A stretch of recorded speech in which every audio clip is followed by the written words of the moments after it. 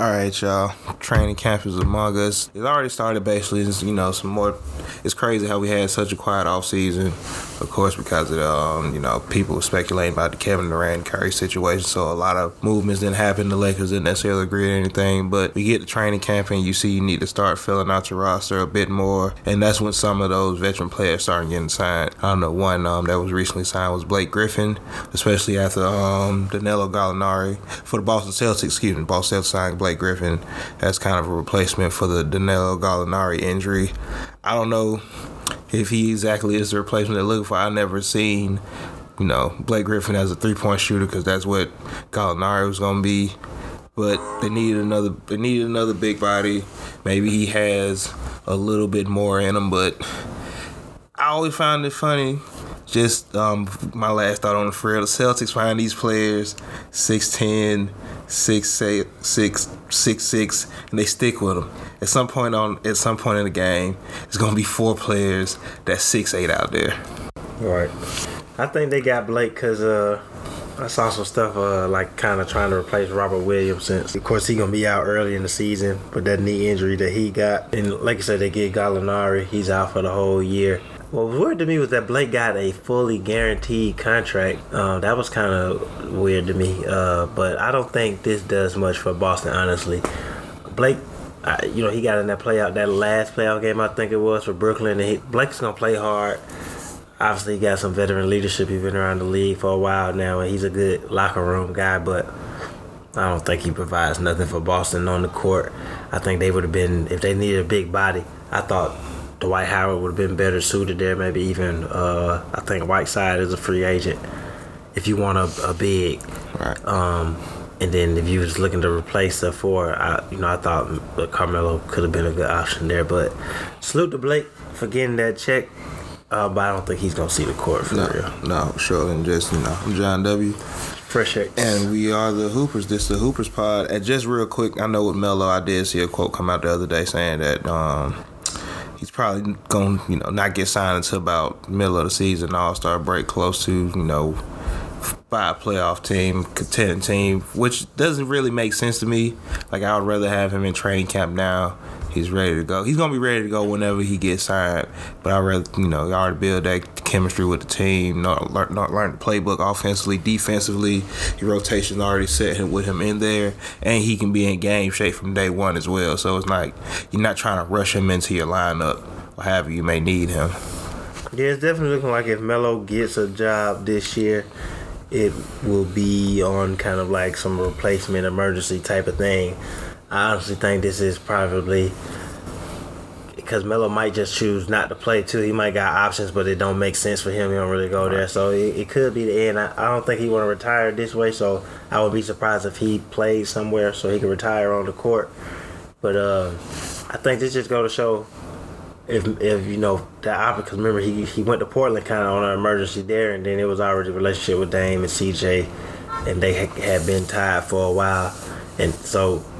Portland made sense. And then with the Lakers, we all know his relationship with LeBron. And I even think him and Pelinka might got some type of relationship because of Kobe, R.I.P. to Kobe. I know Pelinka wasn't his agent or anything like that, but that was Kobe's agent, and they worked out together and stuff like that. But it might be the end for Carmelo. I hope he gets the opportunity somewhere. Like, I think it's teams that he could help. I thought that he initially fit back with the Lakers. I thought he could have helped Philly. I still like him in Miami. Like him in Miami. I like him in Milwaukee. I like him on Denver, Milwaukee, Dallas potentially. So there's some places I think where Carmelo could help, but I don't know if he just might be the end for Carmelo. Nah, yeah, there's a few teams that can help, even if it's just to push them out, maybe get to the playoffs, the second round advance a little bit in the playoffs, or maybe helps the team, comes in and helps the team get to the championship or whatnot. But like I say, regardless, I think this might be Melo's last year if he plays somebody at the beginning of the season or in the middle of the season. I would like to see him go out on, as a basketball player, I would like to see him go out on the court kind of like on his own terms, whereas to like you alluded to, earlier, when we were just talking about this earlier, if it wasn't for that relationship with Dame and CJ, he probably wouldn't have got that opportunity to get back in the league in the first place. So hopefully he gets to go out on his own terms. I think he ends up in Miami or Phoenix at the end because both of those teams have lost fours. Potentially, Jay Crowder should be getting traded soon from Phoenix, and PJ Tucker left from Miami. And I think those are destinations he wouldn't mind going to. Two teams that are going to kind of compete. He got a relationship with Chris Paul. As far as Phoenix goes, he's just always kind of been tied to Miami because of the location and stuff like that. But I think those would be two good opportunities for Carmelo. So those are the only two teams that I can really see him maybe ending up to. So we'll see what happens. So. For sure. Speaking of, one of those players, PJ Tucker, leaving Miami and going to Philly, Doc Rivers was quoted the other day saying, he sees PJ Tucker more as a 3 than a 4, which realistically PJ Tucker is a 3 if you think about it, but because of how he plays basketball in the NBA and just for fit and style reasons, he plays more at the 4 just as a defender, just to be on the court. He's usually on the court with another 3 that's more skilled offensively, so we want him out there as a defender and a shooter. But they've been running different lineups. It sounds like, when they do have him and PJ Tucker and Tobias Harris out there, it sounds like Tobias Harris is at the 4 for the most part, but they switch back and forth depending who's on the court. Last time Philly tried Tobias Harris at the 3, of course, was the year they brought in Al Horford to be in the starting front court with Joel Embiid, and that didn't necessarily go the way they would like it because Tobias Harris, even though he has the skill set for it, he's played the NBA power forward position for so long, I just don't think it's natural to him. Do you think that could be one of those things that's like a hindrance to Philly this year? They're trying to fit a lot of stuff in at one time and just maybe it doesn't mesh well, but maybe it could mesh well. I honestly think the PJ Tucker at the 3 comment isn't too crazy, especially with how Philly plays. Right. Because you're not expecting him to handle the ball a lot, kind of like Thibault. He's just going to be in the corner anyway, and then he can guard the 3 or the 4. Then you cut to the middle with some of those, pick and rolls, and you get some middle plays and stuff like that. So, and Tobias does fit better at the 4 because he's quicker than a lot of 4s. He got good length balls, and he can, he can shoot, especially those corner 3s or whatever. You can get him in open, it's an open space. So when you first hear it, it's because PJ's been playing a 4 the last couple of years. And even remember he played 5 with Houston. When they went super small. Right. But I think it makes sense because he's essentially going to be a better, especially in the corner, a better shooting version of Matisse Thybulle. Thybulle is a more talented defender because he's younger, but PJ Tucker, we don't got to question the defender he is. Obviously, he guarded the best in the NBA Finals. So it honestly fits, and I think Philly, it depends on what they're going to get out of their bench. Health, aggression from James Harden, growth from Tyrese Maxey, and making sure that Tobias doesn't get lost in this all too. Because on paper, like Philly they have one of the better starting 5s in the league when you go James, Tyrese, James, Tyrese, PJ, Tobias, and Embiid. That's just your starting 5, and then it's solid to have Matisse Thybulle is an All-NBA defender. He's an athletic player, and then if you can get him to knock down some shots, that even if it's just 1 or 2 shots, that gets lethal. And I like DeAnthony Melton. I think there's a good chance for him to prove how valuable he could be as a backup point guard because they're going to need some big minutes out of him. But it's like, where did they get their shooting from? I believe Cork Miles is back. I believe Cork Miles is back, and then you got George's name. But you need them to be consistent. I personally am not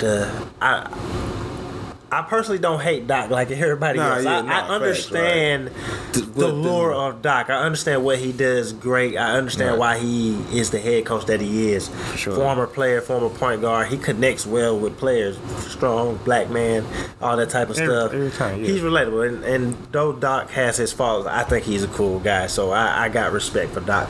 I think Philly has a ceiling of making the NBA Finals this year. But I'm really putting it on Joel to get to the conference finals because I honestly think he could be the best player in the NBA. I'm not saying that he is, but he has the talent to be the best player in the NBA. And all that's left for him to do is not even. I know some people think all that's left for him to do is win the MVP. If they're winning, he'll get the MVP. It'll happen. If they're winning and he's healthy, the MVP will come. It's left for him to get to the conference finals and then on to the NBA finals. So I think Philly is going to have a good season, but definitely wouldn't be surprised to see if they're looking for a player that they can. Oh, I'm sorry, and they added Trez. I like adding Trez to this team. Sure. Offensively, that's a back. He's probably gonna play backup center. So your backup center is a scorer, kind of like your starting center. I hope he play big on the boards because they can get Trez to average, 8-9 rebounds. He'd be back in that 6-man of the year conversation. But we've seen him average 16 off the bench. Nah, for sure. But yeah, I like what Philly got going on, honestly. But they gotta prove it. That's what Shout out to Kev.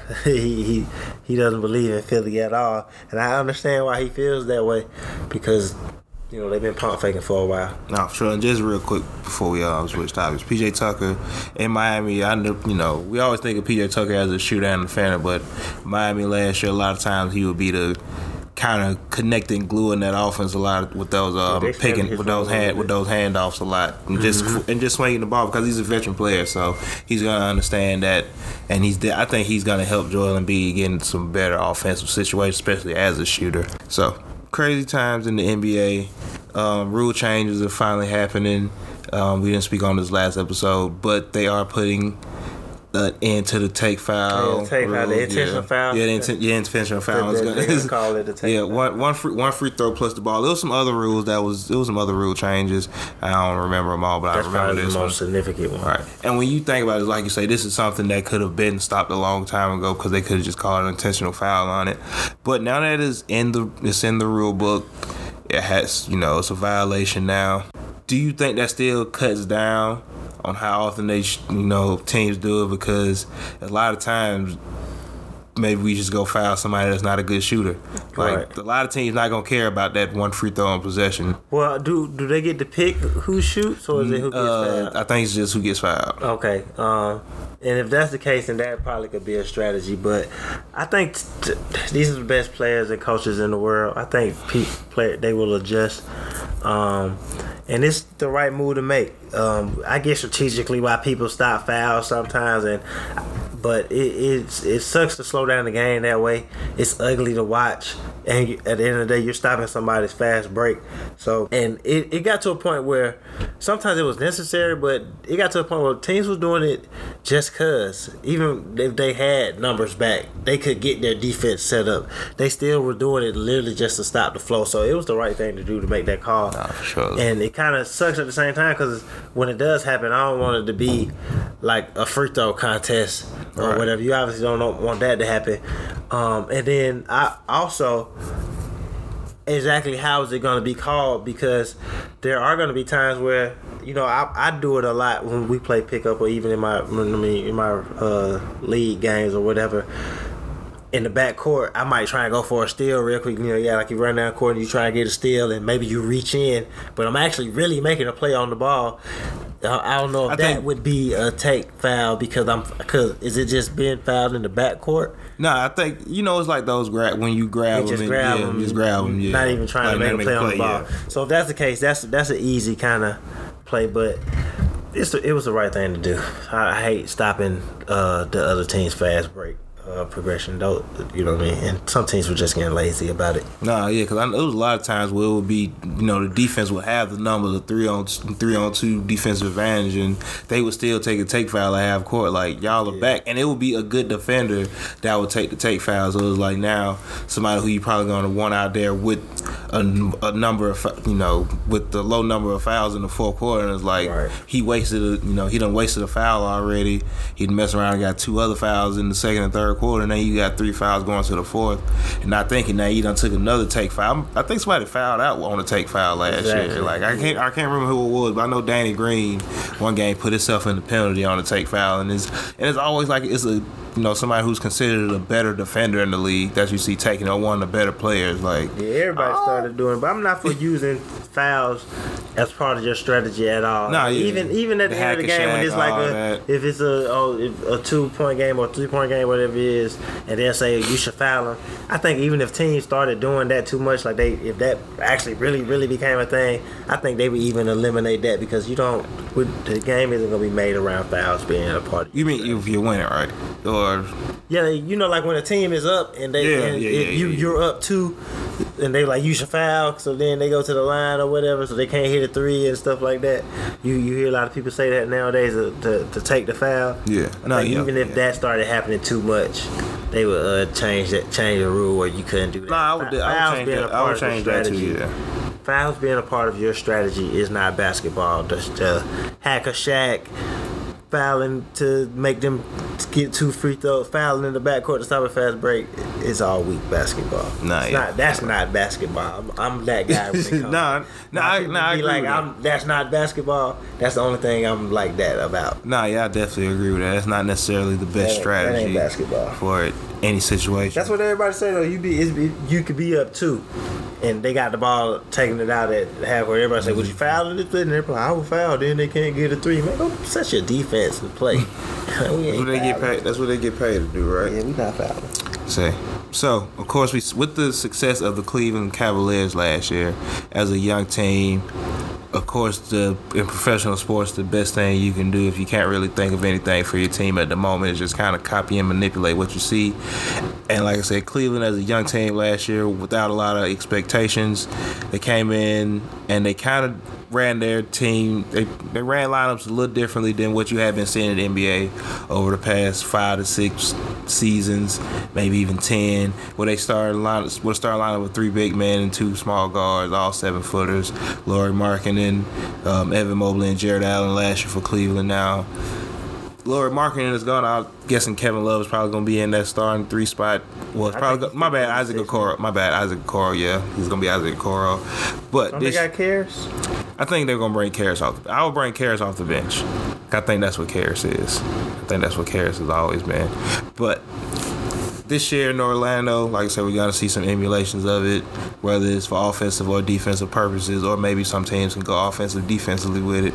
But the Orlando Magic have been said to be running some 3 big man lineups with Paolo Banchero, Bol, and what's my guy's name, Wendell Carter. And when you first hear it, of course, you're going to like, it's Orlando Magic, what are they doing? They don't know what they're doing, especially after you hear about the Markelle Fultz injury. But realistically, when you think about it, I don't think that Orlando doing that is such a bad thing, because you're just trying to figure some stuff out where people are going to go. It's not like saying this is going to be our starting lineup, but it's going to be an actual thing. This is just what they've been running in training camp. But I've always said, I don't know if you noticed it, but I think Paolo got some skills to play 3 for the moment. When the Carter's still a natural 4, Bol is your 5. But how it sounded, they've been saying Bol is the best shooter out of them. And you've been saying that he kind of, if you're going to play Bol, it's probably what it's going to be on the perimeter. Carter more likely be the 5. Yeah, then. Bol would really kind of probably be the 3 or the 4. When I hear that lineup, I understand the idea of it. I don't think Bol is good enough to be a starter in the NBA right now. I really don't even know if he's an NBA player. So I get the idea of it, and that must mean he's taking a really big step if that's what they're thinking about, it rolling out there for the starting lineup. I would have brought back. I get the idea of playing Paolo more at a 4, but if I would have ran that lineup honestly with Mo Bamba, but they didn't. I don't believe they brought Mo Bamba back to the team. But we're gonna get into the era now because everything is more perimeter based. You're gonna see a lot more wing players that have length like Bol, like Lauri Markkanen, because Lauri can play the 4, but he's really more of a 3-4 than, speaking of Lauri Markkanen from Cleveland, when he was in Cleveland, he's really more of a 3-4 than he is a 4-5. And even though teams are getting into this positionless basketball, some players still just don't fit in certain places, certain positions. Lauri Markkanen still just don't fit as a center. I don't think Bol would fit as a center, but when you got these players that are talented and they can space out the floor. You can find space for them everywhere because Paolo can play mid-range I'm sure he's working on his post game now. But mid-range, post game, and to the three, while Wendell Carter's more inside out. I know he probably can hit some threes here or there, but he's gonna work in the post to maybe like the free throw line. Yeah, Bo's on the perimeter, honestly. He's mid-range to the three. So I get why they think it could work. My only question is that means Bo must have gotten really good, because since the bubble he hasn't looked like an NBA player. And that's absolutely a fair question to ask, because between that and he's been injured a lot, and so we really don't know what type of NBA player he's gonna be. That's a fact too. But I think it's something there. Like I said, I think this is going to be something we see from a lot of young teams, especially those ones that just kind of throwing things at the dartboard, hoping something stick. I don't know who else is going to try, because I can't think of anybody else who has the three big men that's that skill like that. Maybe OKC once Chet comes back. Maybe Houston, because I know a lot of people in the offseason was saying Jabari Smith has some talents to play the three. After seeing him in summer league, I thought that he's more of a 4 or 5. He's more of a power forward center. But I could see where he expands his game and he could play the three, because he got that Sharif in him, Sharif Abdul-Rahim. But I even think Sharif would be more of a 4 or 5 than a 4 or 3. But we can see it in Houston potentially. Nah, for sure. Like I said, I think this is just gonna be something we see a lot of young teams trying to emulate, just to see what matches together. Hey, Mo Bamba is still there. He's still there. He's still there. I remember he was a free agent. Well, I'll round with Mo Bamba, because he also came into the league being able to expect to spread the floor as a shooter, and I think you still have the defensive capabilities with him out there. That they're, because like I said, on offense they're definitely probably gonna keep Bo on the perimeter, but then defensively he's definitely gonna be asked to be a help side defender at the rim, and I feel like Mo Bamba probably could have did those same things. But like I said, this is just gonna be something that a lot of young teams try to emulate. I know, even just real quick before we change subjects up, Terrence Ross was quoted as saying Bo is like something they've never seen before. He's crazy like that on the court. I don't know, what Bo like, but Bo has had that expectational potential. Like, he was supposed to be this long kid, no homo, who could come and dribble the ball and shoot and pass and just be a freak type of athlete, basketball player. And like say, between the injury and just not showing that talent skill level, as up to this point in his career, we just don't know what type of player he's gonna be. Right. So, training camp. Did you watch the Japan games over the Thursday, Friday, I think? I've seen some of the highlights, but I missed the games. I had planned on watching it because remember it came on at 6. 6:30 in the morning, 6:30, 7 in the morning. So I was gonna watch it, but I missed it. Right, so I know the first game was to Golden State and the Wizards. I forgot who the second game was, but James Wiseman got on the court. He looked pretty good out there, especially running some pick and roll stuff where he can be the roll man and catch the ball close to the rim and whatnot. But that's not the important part I want to talk about. I know we talked about this on Twitter, and it's like, could you just imagine that being like a regular NBA schedule, like AAU's format, like first team at 7, next team at 10, the next team after that at 1.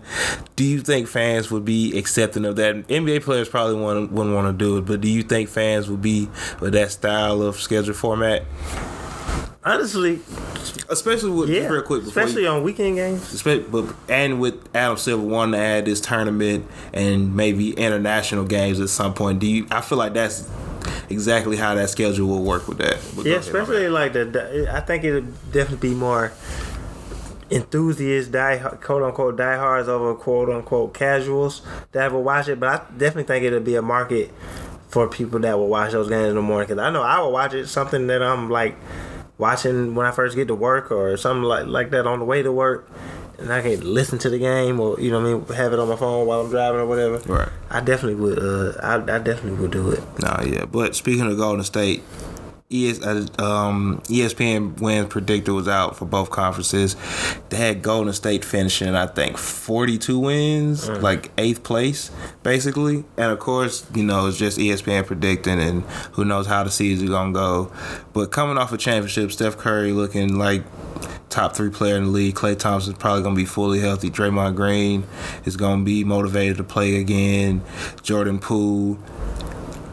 of course, you don't see Golden State finishing 8th if they play up to expectations with everybody on there. Can't forget Andrew Wiggins. But I guess the reverse question is, what is the thinking to only had them around 41, 42 wins? I say, for one, certain players being back, meaning the West looking stronger, and believing that. I think it's a thing with Steph. Even though he keeps winning, you don't believe that is really happening. I feel like he's that guy. Like, people don't really believe that the words are that good, that he's that good.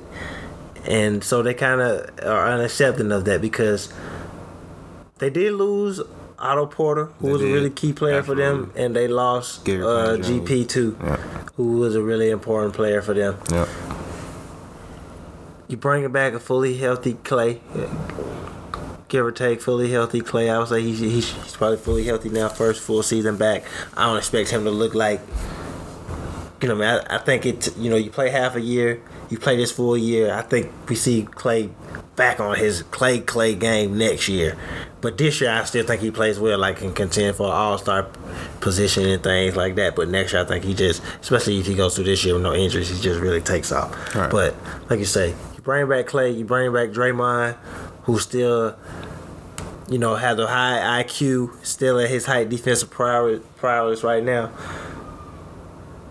Jordan Poole, you think gets better. Wiggins, still young, he gets better. Like, they brought back the whole team. Then you add the young guys that should have gotten better, that saw some minutes, but they didn't play heavy minutes, but they saw some minutes. Kuminga, Moody, there's opportunities for them to play now.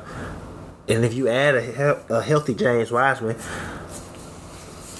that just adds another element. It's funny because everyone's going to this smaller ball and because it's positionless, et cetera, but it's still everyone's still clamoring to get these big guys that got these skills. Right. They can shoot the ball, they can run the floor, they can be dominant in the paint.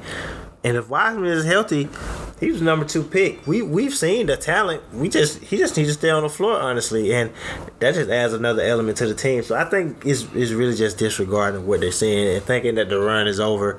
Maybe they're tired and stuff like that, but It's just not believing it, because if this was a Kevin Durant-led team that just won a championship the way that they did it, or a LeBron-led team, or Giannis, they probably would be picked to win 50, 55. Which they did have games. Milwaukee at 56 wins, I think. They would have them winning. They lost very important players to their team last year. I'm really happy Otto in particular got a championship.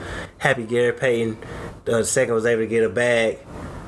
But that's all they lost. I think they lost one more. Juan Toscano Anderson is in LA now. That's all they lost. They won a championship, and that's all they lost. No, they really should be favored to be at the top of the West. No, yeah, I think I'm not picking. Am I picking them at the top of the West? Yeah, probably so. And I definitely get your first point too. It's gonna be players coming back.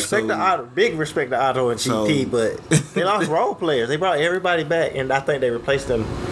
Like I said, and to be fair, they had the Lakers. I think they didn't have the Lakers they didn't predict the Lakers being in the play. But I go back to your first point. I do get what you mean. Like, there are going to be Clippers are going to look different this year with Kawhi coming back, adding John Wall. You expect Memphis to be good, be better. Phoenix, even with Jay Crowder demanding a trade. Like, who is Jay Crowder to demand a trade or whatever? Bringing everybody back. So I do get it. I just do feel like it's, what's the point of the doubt right now with Golden State? Like, at least give them the benefit of the doubt to predict them to be a home court team, I guess. Right. But just speaking of Golden State and adding in James Wiseman, and then hopefully more positive minutes from Kuminga and Moody, who Andre Iguodala said there's no reason for him to keep them off the court. Yeah, exactly. I'm glad he said that. But what do you expect from Golden State What do you expect from those young players realistically? I definitely think it's minutes for them because like you say, you lose Otto Porter and GP too, who basically plays position. Otto was playing a lot of 4, and even some of those lineups with Draymond. So pick and choose who you want at the 5. But that's really like some minutes that I feel like Kuminga could get, especially as a top 10 pick. And then Moody being more of a wing, not as athletic as GP too, but still kind of playing the same position where he can get those minutes on the floor. So I think that this is the year for them to step up. They both were able to play they had their inconsistencies in the playoffs, but they was able to play. So having that experience, just makes it easier. And then with all your players coming back healthy, you're around some of the smartest players in the league. They're gonna make the game easy for them. So I expect Kuminga to. I don't know about Moody. I know some people that are high on Moody. So we'll see how that goes. I think they got a lot when it comes to guard play. He's gonna have to be really good defensively, I think. I think that's the key right there, absolutely. But I think it's wide open for Moody to get some minutes, to get minutes at the 4 and really show that it's a future of him and Wiseman up front. All right. So I brought up Cleveland a little while ago, just speaking on the lineup they ran last year. But I want to get into them a little more this year because, of course, they are one of the big trade partners this year. Trading for Donovan Mitchell, and that was for Colin Sexton, Lauri Markkanen, some picks, a couple pick swaps. I guess you can kind of say they traded their big lineup for a more conventional NBA lineup, and I think that big lineup last year gave them a lot of advantages, especially on some big passing and defensively. Where do you see this Cleveland team? Because I know it's a lot of mixed reactions and mixed feelings too, because it's still a small guard backcourt with Donovan Mitchell and Darius Garland both basically being 6'1", but you do have the uber length up front with Evan Mobley and Jared Allen and Isaac Okoro. If at the minimum he seems to be a high-level NBA defender, how do you feel about this Cleveland team after that trade? Well, I feel like them being small backcourt means nothing really with Donovan Mitchell because he's so uber athletic. When you are athletic like him, it doesn't matter.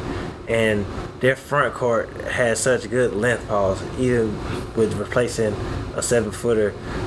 Even if you go with Okoro, he's still about 6'8", right? Something like that. He's between 6'7" and 6'8". Yeah. And then you still got 2 7-footers, 2 players that both could be in the defensive player of the year conversation.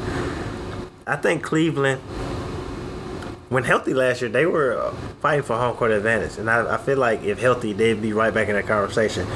I get the doubt about Donovan Mitchell as far as being the best player because we haven't seen him do it yet. To being the best player on a championship team, not even a championship team, but being the best player to lead a team to the finals, right, and even consistently lead a team to the conference finals because they haven't been there yet. Right. But I don't respect people always kind of questioning players that we've seen them have success early in this career, and it's still like the question of at the minimum in the East.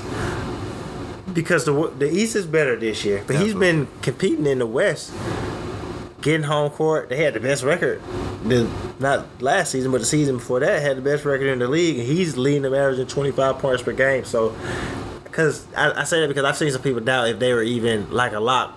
Like some people question if they're a play-in team, and I don't think the East is really talented. I don't think it should be a question if they can finish top 6. The East is talented, so if you finish 7th, I understand it. But it wouldn't shock me to see Cleveland 3rd. No, for sure. Especially because if you think about it, shout out to Colin Sexton, perimeter Atlanta native. They did all that without him last year. Right. Like, there was no other true offensive creator on the perimeter outside of Darius Garland scoring or playmaking. And then you add Donovan Mitchell, who's at the minimum, like you say, is going to be a 25-point-per-game scorer. And Darius Garland, being one of the point guards of the future, he's got to set Donovan Mitchell up. So now Donovan Mitchell is going to have to take. Right. Yeah, he took 21 shots last year. People act like he was taking 24, 25 shots. Yeah, and I don't know when he became so ball dominant because he played. Mike Conley is a real point guard, so he's played with Mike. He's played with Mike Conley. It's like I said, it's because you see the tough shots that he takes, and it's like, he does take tough shots. Because he didn't pass the ball to one particular player, so that definitely blows it up a lot. So you want to see, because I don't care if you're brought it. I think you've always alluded to this off, when we're not recording. But if I bring you in for this, I'm not unless that's what's already there with you. I ain't expecting you to be 6-7 assists. Like, that's not who Donovan Mitchell is. But I expect him to be 25 a night. Like, exactly. And he doesn't even and he's pretty efficient. Like, last time I checked, I think he was 35, 36 from the 3-point line. It probably was 38. But no, I don't get those doubts either with this team. Even in the East, that has become better and better over the years. I don't see them struggling to make the playoffs. Now, I will say the next level for him his growth as a player is and his growth as a playmaker. That's what's gonna make him next level elite. Right. But like I did see he's not ball down. He's a shooting guard. He plays like a shooting guard, and shooting guards nowadays do handle the ball a little more. But he plays off the ball. He can catch and shoot. He catch one dribble, dunk on your ass. Like he's that guy. I saw like Garland's a true point guard in my opinion. So I really thought that they were a good fit, like contenders for best backcourt in the East. Mm-hmm. So I think they work. I think what takes them to the next level and them finishing at the top of the East, them being a championship contender, is on their. I think Garland is an all-star. I think he's really good, and I think he's a really important piece. But to me, he's their third best player. Garland? I think he's their third best player because I think Evan Mobley. Kevin Garnett if he figure it all out. Like Francis at Slugger Sportsman, he definitely said, this team is because he also has them as a fourth seed, but that is dependent Garnett, on if he Evan Mobley's second year jump. Right, if he figured it out, I can very well see this team where because Mobley is low key their best player, just talent wise and everything that he got in him and that he could be. But Donovan Mitchell could be like as 1A, 1B best player type of thing. He could be their top scorer. Like in a perfect world for me, if Evan Mobley takes the next step and he's in all-star contention this year, I see Donovan Mitchell averaging 24, 25 a game. 3-4 assists. I see Evan Mobley 20 to 23 a game, 9-10 rebounds, 1 or 2 blocks, and then Garland is right there in the 17 to like I don't need Garland to average 25. I like him at 17 to 19, but he'll drop 30 on you if you got to. Just because you average 17 don't mean you ain't gonna give people 40 occasionally. Right. It happens. But he doesn't have to do that with that team. Right, but but he averaged 17 to 20 points per game while averaging 8 to 11 assists per game. But I think the key in them is Evan Mobley. If he take to the next step, but this is only his second year, so I'm not putting 23 points per game on him. But if with the talent that Evan Mobley has, he could average 23 points this year. I definitely agree with that. Cleveland should be one of those teams who's going to be really good all year.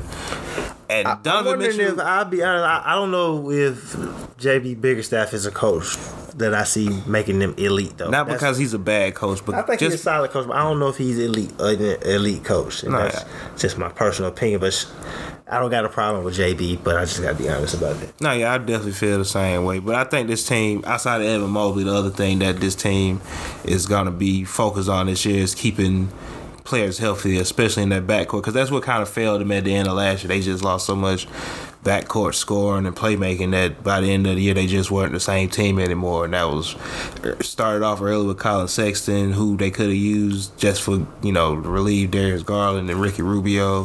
Rondo didn't provide much help. Karis LeVert was okay here and there. Shout out Rubio back? I think so, yeah. Shout out to Isaac Okoro. He just wasn't ready offensively last year. But I think this Cleveland team is set for a big year this year. Yeah. So, like I said, a lot of teams are getting players back who they were missing last year. A lot of teams brought in more talent, better players at better position. I know one of those teams is the Clippers bringing in John Wall and also getting Kawhi Leonard back from an injury. I don't know how good this Clipper team can be because, of course, since this team has been, Kawhi and Paul George has been there, this team has had all kind of crazy expectations, fair or unfair. That's not the question.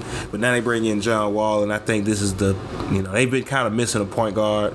Shout out to Reggie Jackson, the job he did there last year, Luke Kennard and all those players who put in point guard minutes. But do you think John Wall, if healthy, and that maybe not back to All-Star John Wall, but just good enough for John Wall, do you think this Clipper team can kind of finally reach some of those expectations? They got to the conference finals 2 years ago. Do you think they can get back? Yeah, for sure. I definitely don't think John Wall would be All-Star John Wall, but I personally think he could be starting point guard, really good starting point guard John Wall, but I saw a tweet yesterday that said that Reggie Jackson's been working with the first unit so far in training camp, so maybe John Wall's coming off the bench, honestly. But I think the Clippers are primed to have a big year. Health is their key. If you got Paul George and Kawhi healthy, you got an MVP candidate, really 2 low-key MVP candidates, and 2 Defensive Player of the Year candidates healthy. John Wall, I think, I've seen John Wall win in the playoffs. So I especially on those Wizards teams early where he was putting them on his back. So I respect what he can bring to this team. And before he got shut down in Houston in his comeback season, not even his I'm fully back a year season, his comeback season, he was averaging 18 and whatever that year. I expect him to have some rust this year because he sat out some last year, but he sat out the whole year last year. But I really think that he should be their starting point guard, and I let Reggie Jackson, Norman Powell lead that second unit. But the Clippers should be really good this year. They have a deep team. I think they have a deep team, but at the same time, they can cut it off, and you're not worried about playing too many players. And they got players that's gonna play their role with Covington hitting threes and playing defense. You can go to Marcus Morris in the second unit. You can go to him and Norman Powell to bring some offense for this team. And then they got good utility players. Terrence Mann. I like Xavier Moon. He was able to get some minutes last year because obviously through the injuries and stuff like that. So Tyronn Lue as the coach. Clippers got a good chance to go to the conference finals or the NBA finals at that. No, yeah, for sure. And like I say, of course, it all depends on the health of the team. Like I say, y'all seen the same thing with Reggie Jackson running with the first unit, and I get that for familiarity reasons. But I can see them at some point working John Wall into that first unit during training camp. Yeah, I will go John Wall. Reggie Jackson, I just feel like he fits with it. That second unit, you go Reggie, you go especially as the guys that led last year. Reggie, Luke Kennard. Like I said, Marcus Morris, you got Norman Powell. Yeah, that's solid off the bench. Nah, yeah, for sure. But other than that, you got anything else for this episode? I feel like that's it for today. Just as always, appreciate the listeners. NBA season gearing up. We had the open practice here for the Hawks the other day. The Hawks look good there in Abu Dhabi. They should be playing soon. Other than that, you can find us anywhere podcasts are available. Apple, Spotify, Google, iHeartRadio, all those cool places. Make sure you subscribe, like, and comment on YouTube. Go to YouTube, search the Hoopers Pod. Shout out to the Off the Ball Network. Appreciate the listeners everywhere. We're going back worldwide again. We're not going to give you a rundown yet, but it's coming soon. That's all I got. All right. Don't forget to follow us on Twitter at the Hoopers Pod. And don't forget to follow us on Instagram as well at _Hoopers Pod. Yep. Other than that, I'm John W. Fresh X. And we are the Hoopers.